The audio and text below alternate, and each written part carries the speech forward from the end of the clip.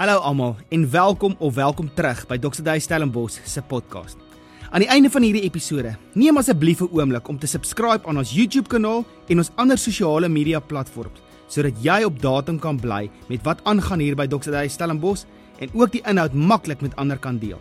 Maar meer belangrik, ek vertrou dat die volgende boodskap jou sal inspireer om die volgende tree te vat in jou geloofsjourney. Geniet dit. En ons is besig met 'n reeks waar ons juis fokus op die Here se hart vir my en jou, om sout en lig vir die wêreld te wees, nie net deur ons dade nie, maar om die evangelie van Jesus Christus te vat na mense toe, en om met hulle 'n pad te stap. Want ek weet, elkeen van ons word blootgestel aan individue, mense saam met wie ons 'n pad wil stap, en waar ons eintlik wil met hulle die evangelie deel, maar die vraag is, hoe doen ons dit?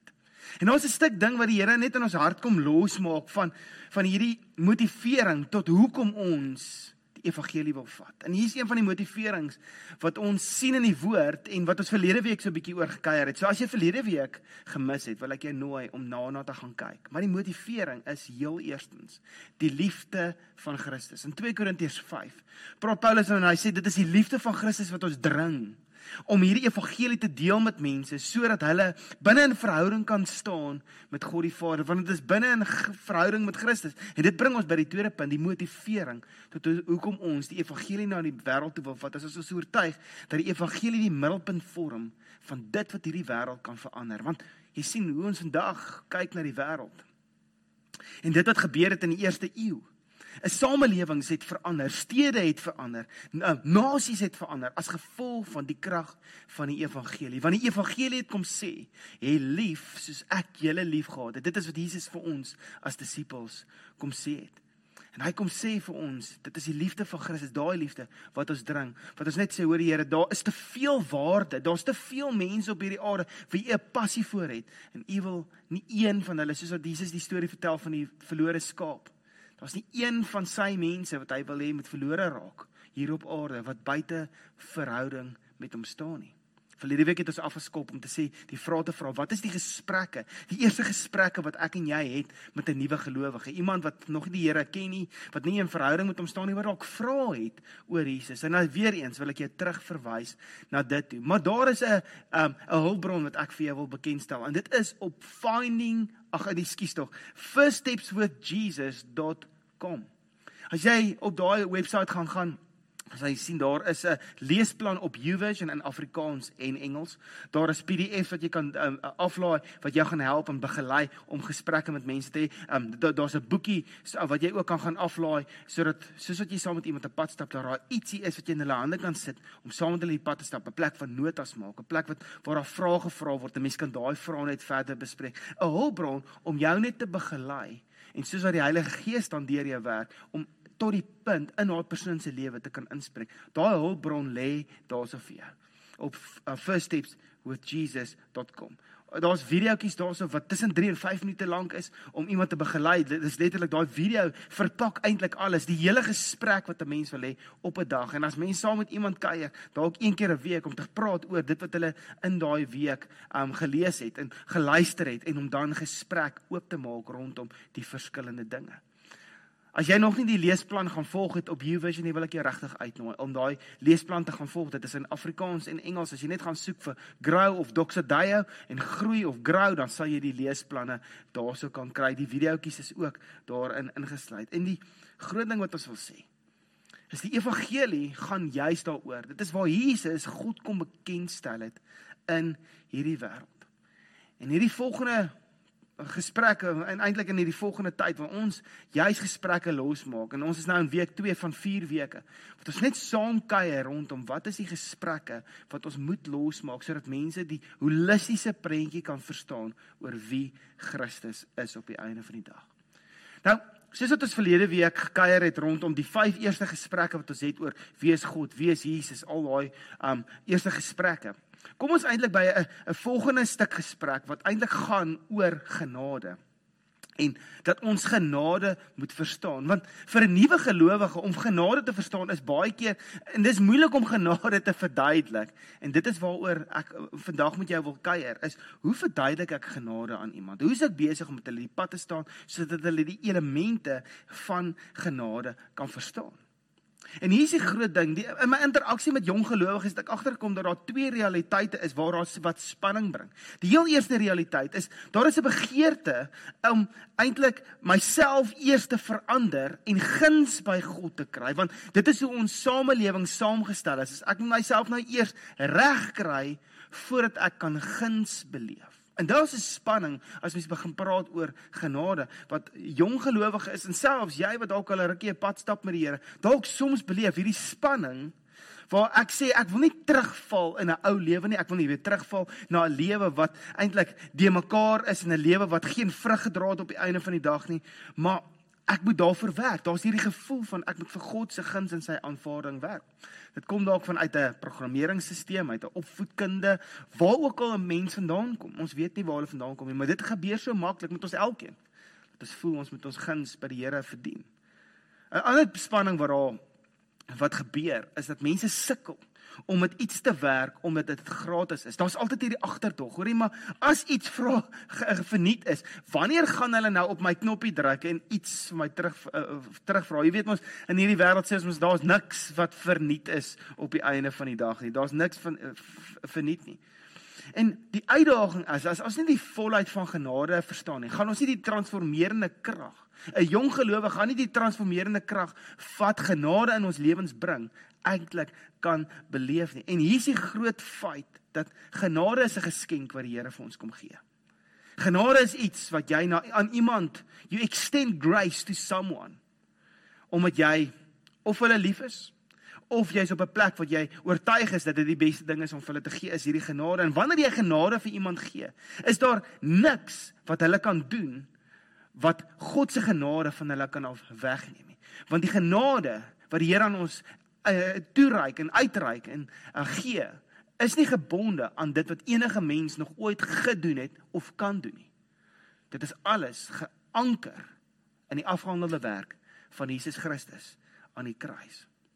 As mens net dink aan die teksvers in Lukas 23, waar Jesus aan die kruis hang, in vers 19, dan sien ons hoe die twee misdadigers langs Jesus hang, en die ene eintlik Jesus begin koggel en sê, maar as jy dan die seun van God is, en hoekom klim jy nie van die kruis af nie? En daar is hierdie hele gesprek hierso gewees, en hoe een ou besef, hoorie, daar moet genade wees op sy lewe, want ons twee is skuldig aan misdade, maar Jesus is onskuldig.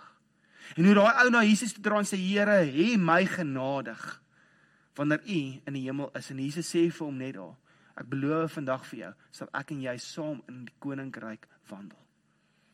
Genade, sien ons in daai prentjie, is 'n ou wat tot besefenis kom, dat hy het genade nodig. 'n ou wat tot besefenis kom, dat ek is eintlik skuldig aan 'n lewe buite verhouding met God, 'n lewe wat eintlik in daai sin goddeloos is, want ek het nie die Here in my lewe nie. En 'n ou wat gesê het, hoor Jesus, sal jy my genadig wees? En Jesus kom wys vir ons hoe lyk genade. Kan jy sien? Daai ou het niks aan die kruis gedoen om homself te red nie. Hy het op 'n plek gekom waar die openbaring van God se genade hom tref. En Jesus sê vir hom, daai, kom kwalifiseer jou. En as ons kan verstaan dat genade geskenk van God is, maak dit 'n jong gelowige nie meer voel, ek moet nou iets doen nie, maar dit laat my voel, maar ek wil. So, wanneer my lewe verander ek nie my lewe omdat ek nou moet nie. Ek wil my lewe verander, want genade kom wys vir my hoe 'n lewe lyk in Christus. En dit is hoe ons genade moet begin verduidelik, dit is 'n geskenk wat gratis van die Here afkom. Lukas 23 gee vir jou 'n baie mooi ankerpunt, skrifverwysing, wat vir ons kom wys hoe genade is. En ek weet jou lewe getuig teen een van oomblikke, waar jy weet, ek het genade daar nodig gehad, ek het eintlik dit nie verdien nie, maar die genade van die Here, die vergifnis, daai dinge wat ek beleef het in my lewe. So, soos wat ons praat vandag oor genade, wil ek jou vra om asseblief ook te dink aan jou storie, van hoe jy genade beleef het, en hoe genade jou lewe kom verander het. Want soos ek nou net gesê het, genade is 'n gratis geskenk wat die Here vir ons gee, wat ons op 'n plek bring van, ek wil my lewe verander, want Christus is die middelpunt van my lewe. Nou, as ons oor genade praat, moet ons sonde in perspektief kom plaas. Nou my prentjie altyd van sonde was, dit is hierdie lelike diep donker ding wat in my lewe aan die gang is, daai ding wat ek in 'n kas wil toemaak in my lewe, of dit is dalk, ek het altyd hierdie prentjie gedink, dit is hierdie amper asof daar so 'n vlermuis in die hoek van my kamer sit, jy weet, so donker, swart, groot vlermuis, en dit is sonde. Maar soos het ek begin verstaan het oor wat sonde is sonde is eintlik presies dit wat gebeur het met Adam en Eva, waar Adam en Eva gesê het, hoor ek gaan dinge op my eie doen. Hulle het 'n besluit gemaak om hulle lewe te leef buite verhouding met God. En dit is waar sonde gebeur het. Sonde, die implikasie van sonde, is nie iets wat ek en jy kan vanaf wegkom as mens nie, want as gevolg van, soos wat ons almal weet, daar's gevolge wat ander mense leef, dra ons vandag die gevolge van sekere goeders. As jy net dink aan jou samelewing, en 'n ou wat sy asblik verkeerd uitsit, en die ding val om, en jou hele straat, as gevolg van iemand wat 'n fout gemaak het, lewe ek en jy met die implikasies daarvan, dieselfde met Adam en Eva. En die feit van die saak is, Adam en Eva se storie, ek vra altyd hierdie vraag, en ek het eendag iemand die vraag hoor vra, hulle sê, wat is die relevantie van Adam en Eva se storie? Die feit dat dit gebeur het, of die feit dat dit elke dag gebeur? Elke dag word ek en jy gekonfronteer met hierdie vraag, gaan ek en jy die boom van lewe kies, of kennis van goed en kwaad?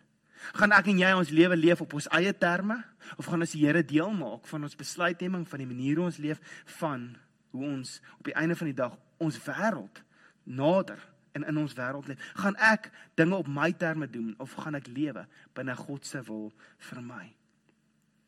Die groot ding is, sonde is daar, en dit is die rede hoekom ons genade nodig het. En dit is iets wat ons moet besef, dat God het nooit van die mens af weggedraai. Dit is wat elkeen van ons moet besef. Toe sonde in hierdie wêreld inkom, het God nie weggedraai van die mens af nie. As jy die storie van Adam en Eva gaan lees, en daai storie verstaan, dan sien jy hoe die Here geweet het presies wat gebeur het, maar tog het hy nog steeds die mens kom soek en sê, waar is julle? Ons sien dat sonde veroorsaak het dat die mens weggedraai van God, vir God eintlik wegkruip in daai tyd.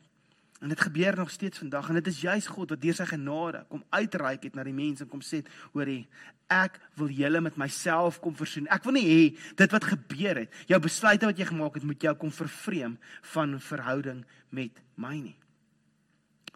'n Sondebewustheid gaan nie mense help om God se genade te verstaan nie. Inteendeel, sondebewustheid maak eintlik 'n gedragsaanpassings die norm van die dag, dat ek my gedrag aanpas, dat my lewe net oulik lyk. Jesus kom eintlik op 'n stadium en hy maak hierdie ding, hy sê, die wet het vir julle gesê, moenie die volgende dinge doen nie, maar ek sê vir julle, as jy net daaraan gedink het, dan het jy dit reeds gedoen. Jesus kom praat hier met die binnekant van ons mens wees, en hy kom sê, dit help nie jou gedrag, lyk asof jy 'n vroom lewe leef, maar jou hart dra nie dieselfde gewig nie. Jou hart is nie gesentreerd op daai ding nie. En dit is wat God se genade kom doen. Ons sien hoe God die mens genader met genade, en dit is genade wat eerste gekom het, en toe die sonde wat aangespreek word. Dit help nie ons vat mense na 'n plek toe waar hulle eerste hulle gedrag moet aanpas, en anders te lyk voordat daar genade gelosgemaak kom nie. Daai is tipies wat meeste van ons godsdienste in ons wêreld kom veroorsaak. As jy met eers jou lewe regryk, dan sal jy genade ontvang. En dit is presies die teenoorgestelde van dit wat Christus vir ons kom wys het. En ons het nodig om sonde en genade in perspektief te kom plaas, dat sonde, daar's oorwinning oor sonde, op grond van God wat sy genade kom gee, en sonde word aangespreek as gevolg van die genade wat eers daar was.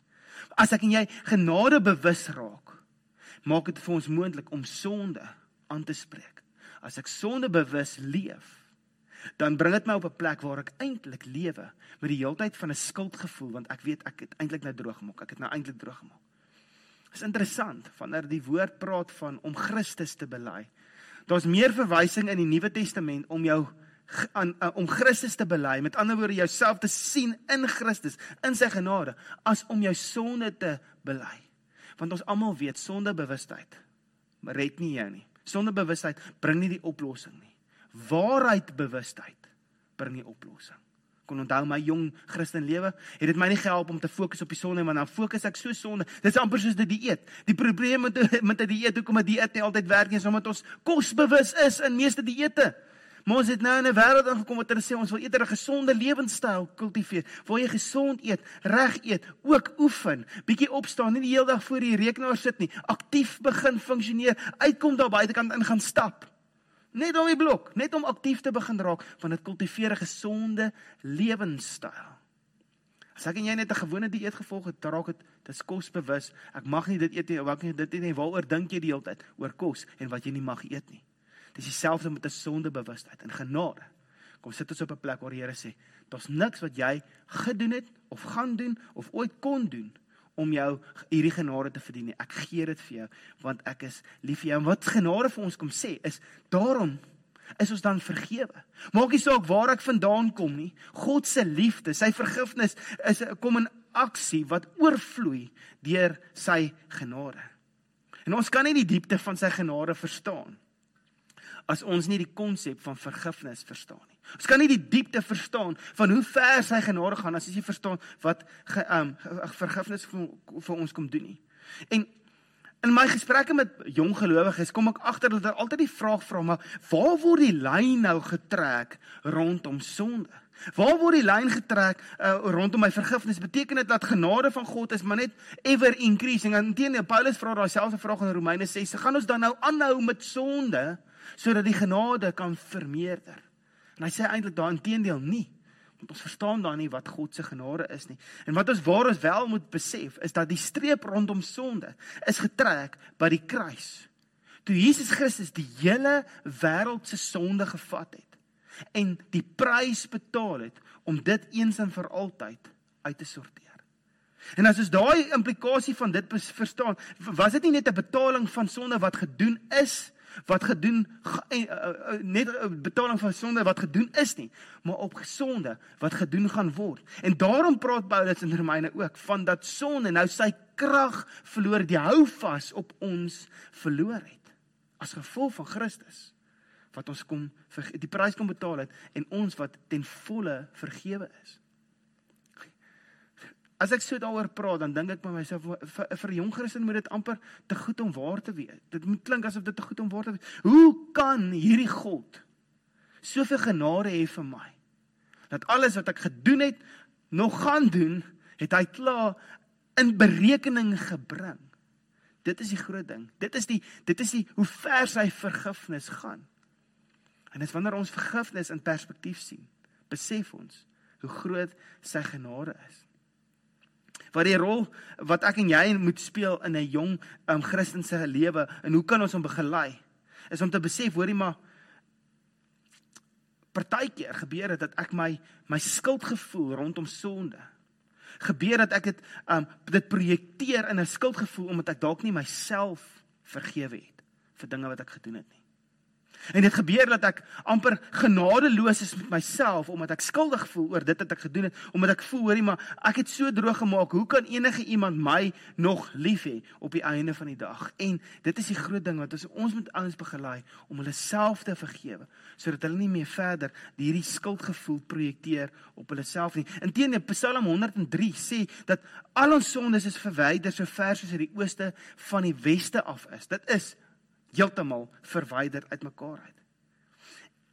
En ek lees hierdie vir jou. Dit is nie die afwesigheid van sonde wat my en jou aanvaarbaar maak vir God nie, maar eerder die teenwoordigheid van sy genade wat maak dat hy my en jou onvoorwaardelik aanvaar.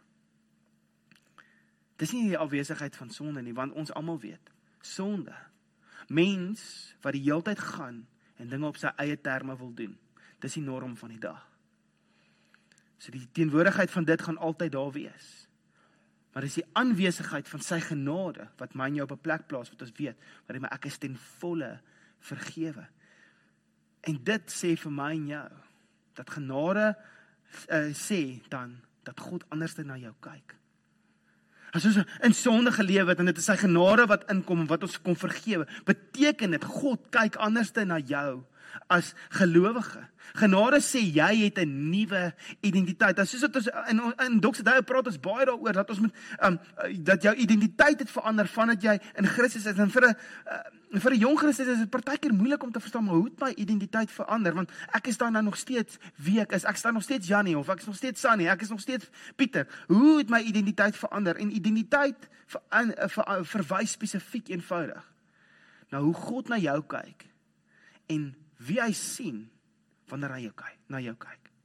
Hoe God na jou kyk word bepaal deur jou identiteit, en ons identiteit is vas in Christus. En wanneer God na ons kyk, sê dit, hoorie maar, omdat ons nou in Christus is, in 2 Korintiërs 5 vers 17 sê die volgende, dat ek en jy nuwe skepsels is, omdat ons glo in Christus, omdat ons geloof geplaas het in Christus se afgaande werk, dat ek glo na Here, al voel dit nie vir my so nie, al lyk dit nie vir my so nie, Here, ek weet, ek glo, dat dit wat U gedoen het, is genoeg.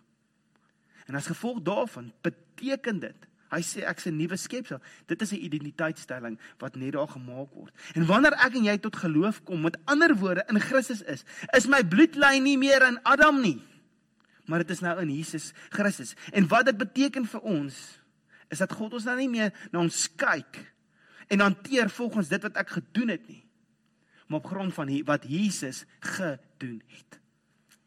Jy sien, die Here kyk anderste na die hele mensdom as gevolg van Christus. En wanneer ek en jy in Christus is, en wanneer ons glo in dit wat hy gesê het, dat hy dit doen, dat dit my realiteit is, verander dit die manier hoe God na my kyk. En as ek 'n ander identiteit het, sê dit vir my, as ek 'n ander identiteit het, sê dit dat ek 'n intimiteit met God die Vader kan staan. En dit is juis daar waar die krag van genade losbreek. Waar het my op 'n plek om plaas en sê, hoorie maar, ek kan nou van binnekant af verander. Hoekom? Want alles wat my die krag van skuldgevoel is uit die weg uitgeruim. En die feit dat ek nog skuldig voel, beteken net die volgende, is dat ek verstaan nog nie ten volle die vergifnis, die implikasie van vergifnis en die implikasie van sy genade op my lewe nie. Daar is in elk geval niks wat ek kon doen om myself te red nie. Hoe gaan ek nou uwe skielik, omdat ek in Christus glo, nog steeds probeer om myself te red? Nee, genade kom sê, ek is in Christus. En dit is die rede waarom ek nie meer die ou persoon wil wees nie, maar hoekom ek vernuwing wil bring in my lewe. Dit is hoekom ek wil verander na hoe God my sien, want genade stel my in staat om te oorwinning te hê oor sonde. Want jy sien, genade is 'n geskenk. Genade kom sit sonde in perspektief, laat ek verstaan, okay, wat het sonde kom doen? Die perspektief van sonde is dit my uit verhouding met God uitgehaal. Die perspektief van sonde is ek wil dinge op my eie terme doen. En genade kom sê, maar ek is vergewe vir wat gebeur het en nog gaan gebeur. En as gevolg van daai vergifnis en die afgehandelde werk van Christus, sit dit my op 'n plek waar daar 'n nuwe identiteit is, want God kyk anders na my. En dis as gevolg van dit wat dit my in staat stel om te begin oorwinning leef. Hoe verduidelik jy aan 'n jong Christen dat genade hulle bemagtig om nee te sê vir dit wat verkeerd is en ja te sê vir die waarheid? Genade kom gee vir my en jou die vrymoedigheid om in verhouding met die Here te staan, om waarheid te soek. Dit gee vir ons die vrymoedigheid om te sê, okay, daar's in elk geval niks wat ek kon doen om myself te kwalifiseer nie. So al voel ek gediskwalifiseer, kan ek met vrymoedigheid na my Vader toe gaan en in verhouding met hom staan en sy waarheid kom soek oor die leuns in my lewe. Ons het net in hierdie week, het ons saam met ons manne gekuier by een van ons mannegroepe en net die vraag om vra, wat is die leuns in jou lewe wat jy kan identifiseer? Bid nou. Vra vir die Here, wat is die leuns wat jy glo oor jouself? En dan vra jy jouself die vraag, maar Here, wat is u opinie oor daai leuen? Met ander woorde, Here, wat is die waarheid van die leuen? Want 'n leuen kan net vervang word met waarheid. En dit is hoe genade ons in staat stel om 'n vernuwe lewe te leef en om te kan kom deel met sondige natuur in ons lewens. Het is interessant hoe ek as jong man gekonfronteer word met die realiteite van man wees en 'n Christen wees en Jesus te volg en so aan. Was my verwysing altyd om sondebewus te raak, om te probeer om die dinge self te oorwin. Maar hoe meer ek begin fokus het op wat is die Here se opinie oor my lewe, hoe meer het ek agterkom, hoorie, maar dit wat ek nou wil doen, gaan lynreg eintlik teenoor wie ek is. So met ander woorde, Hierdie nuwe identiteit wat ek het, my belei nie met my gedrag op hierdie stadium nie. So met ander woorde, ek wil hierdie nou verander. En ewe skielik, omdat ek 'n identiteitsbewustheid het van wie die Here sê en wie ek regtig is, sê ek, Here, maar dan wil ek leef binne daai identiteit. En daarom het daai deel nie meer plek in my lewe nie. Dit is hoe genade ons kom bemagtig om oorwinning te hê oor sonde. So vinnige storie, want ek moet dit persoonlik maak. Jy moet dit ook persoonlik maak. Net in hierdie laaste tyd was ek gekonfronteer met 'n situasie waar daar eintlik 'n paar goeders gebeur het, waar mense teenoor my eintlik so klein bietjie droog gemaak het. Jy weet mos, daar's mense wat in verhoudings 'n bietjie seer maak en so aan.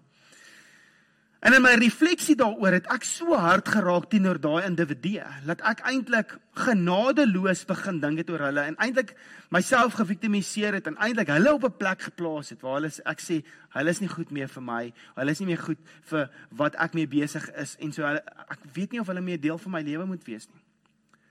En toe ek eendag in die laaste week met iemand net in 'n gesprek sit, en daai persoon vir my perspektief kom gee, oor dit wat Jesus kom sê, hy kom lewe met genade en waarheid, en dit is altyd eerste genade en waarheid. En toe daai persoon vir my vertel, hoorie, maar besef jy, in daai individue se lewens was daar chaos in die laaste 6 maande. En ewe skielik, toe ek die storie hoor agter die skerms, te besef ek, hoorie, maar ek het heeltemal genadeloos opgetree teenoor daai individue. En soos dat ek genadeloos was, het ek nie meer genade gehad vir hulle situasie, en toe het ek my frustrasie geprojekteer op 'n plek wat ek heeltemal eintlik hulle begin afskryf het. En net die feit dat ek perspektief gekry het genade losgemaak in my hart, en ewe skielik my op 'n plek geplaas waar ek daai verhouding kon vernuwe, omdat daar genade was in my hart teenoor daai individu. Is interessant. Jy het dit dalk al beleef. Wanneer jy vir iemand begin bid, dan is dit asof nie daai persoon verander nie, maar jy begin verander. Want sodra ek en jy begin bid vir iemand, dan is dit asof daar genade, die genade van Jesus, opstaan in ons harte, en wakker word, en laat ons ewe skielik die individue heeltemal anders hanteer. En dan sê jy ewe skielik, hoorie, maar hierdie persoon is anders. Dan sê jy, ja, want jy hanteer hom anders. Jy hanteer hom nou ewe skielik met genade, en ewe skielik sien jy die mooi in hierdie persoon uitkom, en ewe skielik word daar verhouding herstel, en al die frustrasie wat daar was, word letterlik weggevee, omrede jy met genade leef. Ek het dit in hierdie laaste tyd beleef, hoe genade my gehelp het en in staat gestel het, om in waarheid te leef.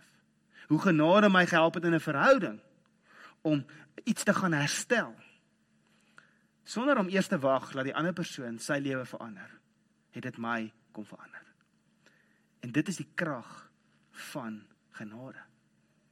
So wanneer ons met 'n jong Christen begin kuier, is dit noodsaaklik, dat ons hierdie 5 beginsels self goed sal verstaan.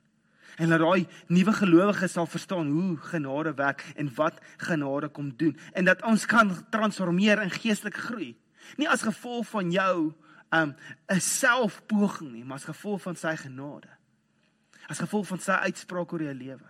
As gevolg daarvan sit ek op 'n plek wat ek sê, maar ek wil nou tyd maak. Ek wil nou intentioneel wees. Ek wil nou myself betrokke maak. Ek wil nou sy hande wees. Ek wil nou as gevolg van sy genade.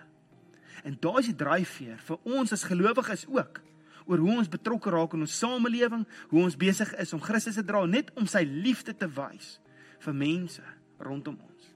Dis sy genade wat ons dring, dis sy liefde wat ons dring, om eenheid te kom veroorsaak, en om verandering te kom bewerkstellig in ons samelewing. Die groot ding is, ons moet dankie sê vir die Here. En wanneer ek en jy vir iemand begelei, in dit, is dit dalk 'n gebed wat jy mense kan ingelei, laat hulle bid oor, Here, dankie vir u genade. Dankie dat u genade dit vir my moontlik gemaak het om 'n nuwe lewe te leef. Dankie dat u genade my kom vergewe het en vir my 'n nuwe identiteit kom gee het. Dit is wat genade kom doen. Dit kom bemagtig Christus se veranderende werk in ons lewens. En my gebed vandag vir jou is, dat jy opnuut sal besef wat God se genade vir jou is, en wat sy waarheid vir jou is. En soos wat jy hierdie persoonlike ontdekking maak, is dit my gebed, dat hierdie nie net so by jou bly, en dat jou die genade net meer sal raak vir jou en jou saligheid nie, maar dat jy sal bemagtig om te sê, maar sy genade dring my, sy liefde dring my, om die storie te vertel, en ander mense ook bekend te stel, aan hierdie genade vir hulle lewens. Daar is niks mooier, om te sien, hoe iemand wat gelewe het buite Christus, buite verhouding met Christus, om te sien hoe hulle lewens verander, hulle gesinslewe verander, hulle bydra tot die samelewing, as gevolg van Jesus, wat die sentrale punt is van hulle lewens. En Jesus wil jou gebruik, om dit te bewerkstellig. So my gebed vir jou is, mag jy dit opnuut ontdek. Mag jy opnuut ontdek, hoe die Here in en deur jou werk, dat jy sy genade sal verstaan, en dat jy self die storie kan vertel, van hoe sy genade jou kom bemagtig het, om in oorwinning te leef. Weereens dankie dat jy geluister het. As jy in die Stellenbosch of in die omliggende omgewing bly, sal dit so lekker wees om jou by een van ons Sondagdienste te sien. Vir aanwysings, dienstye en inligting oor ons kinder- en studentebediening, besoek ons by doxadio.org/Stellenbosch. Dis doxadio.org/Stellenbosch.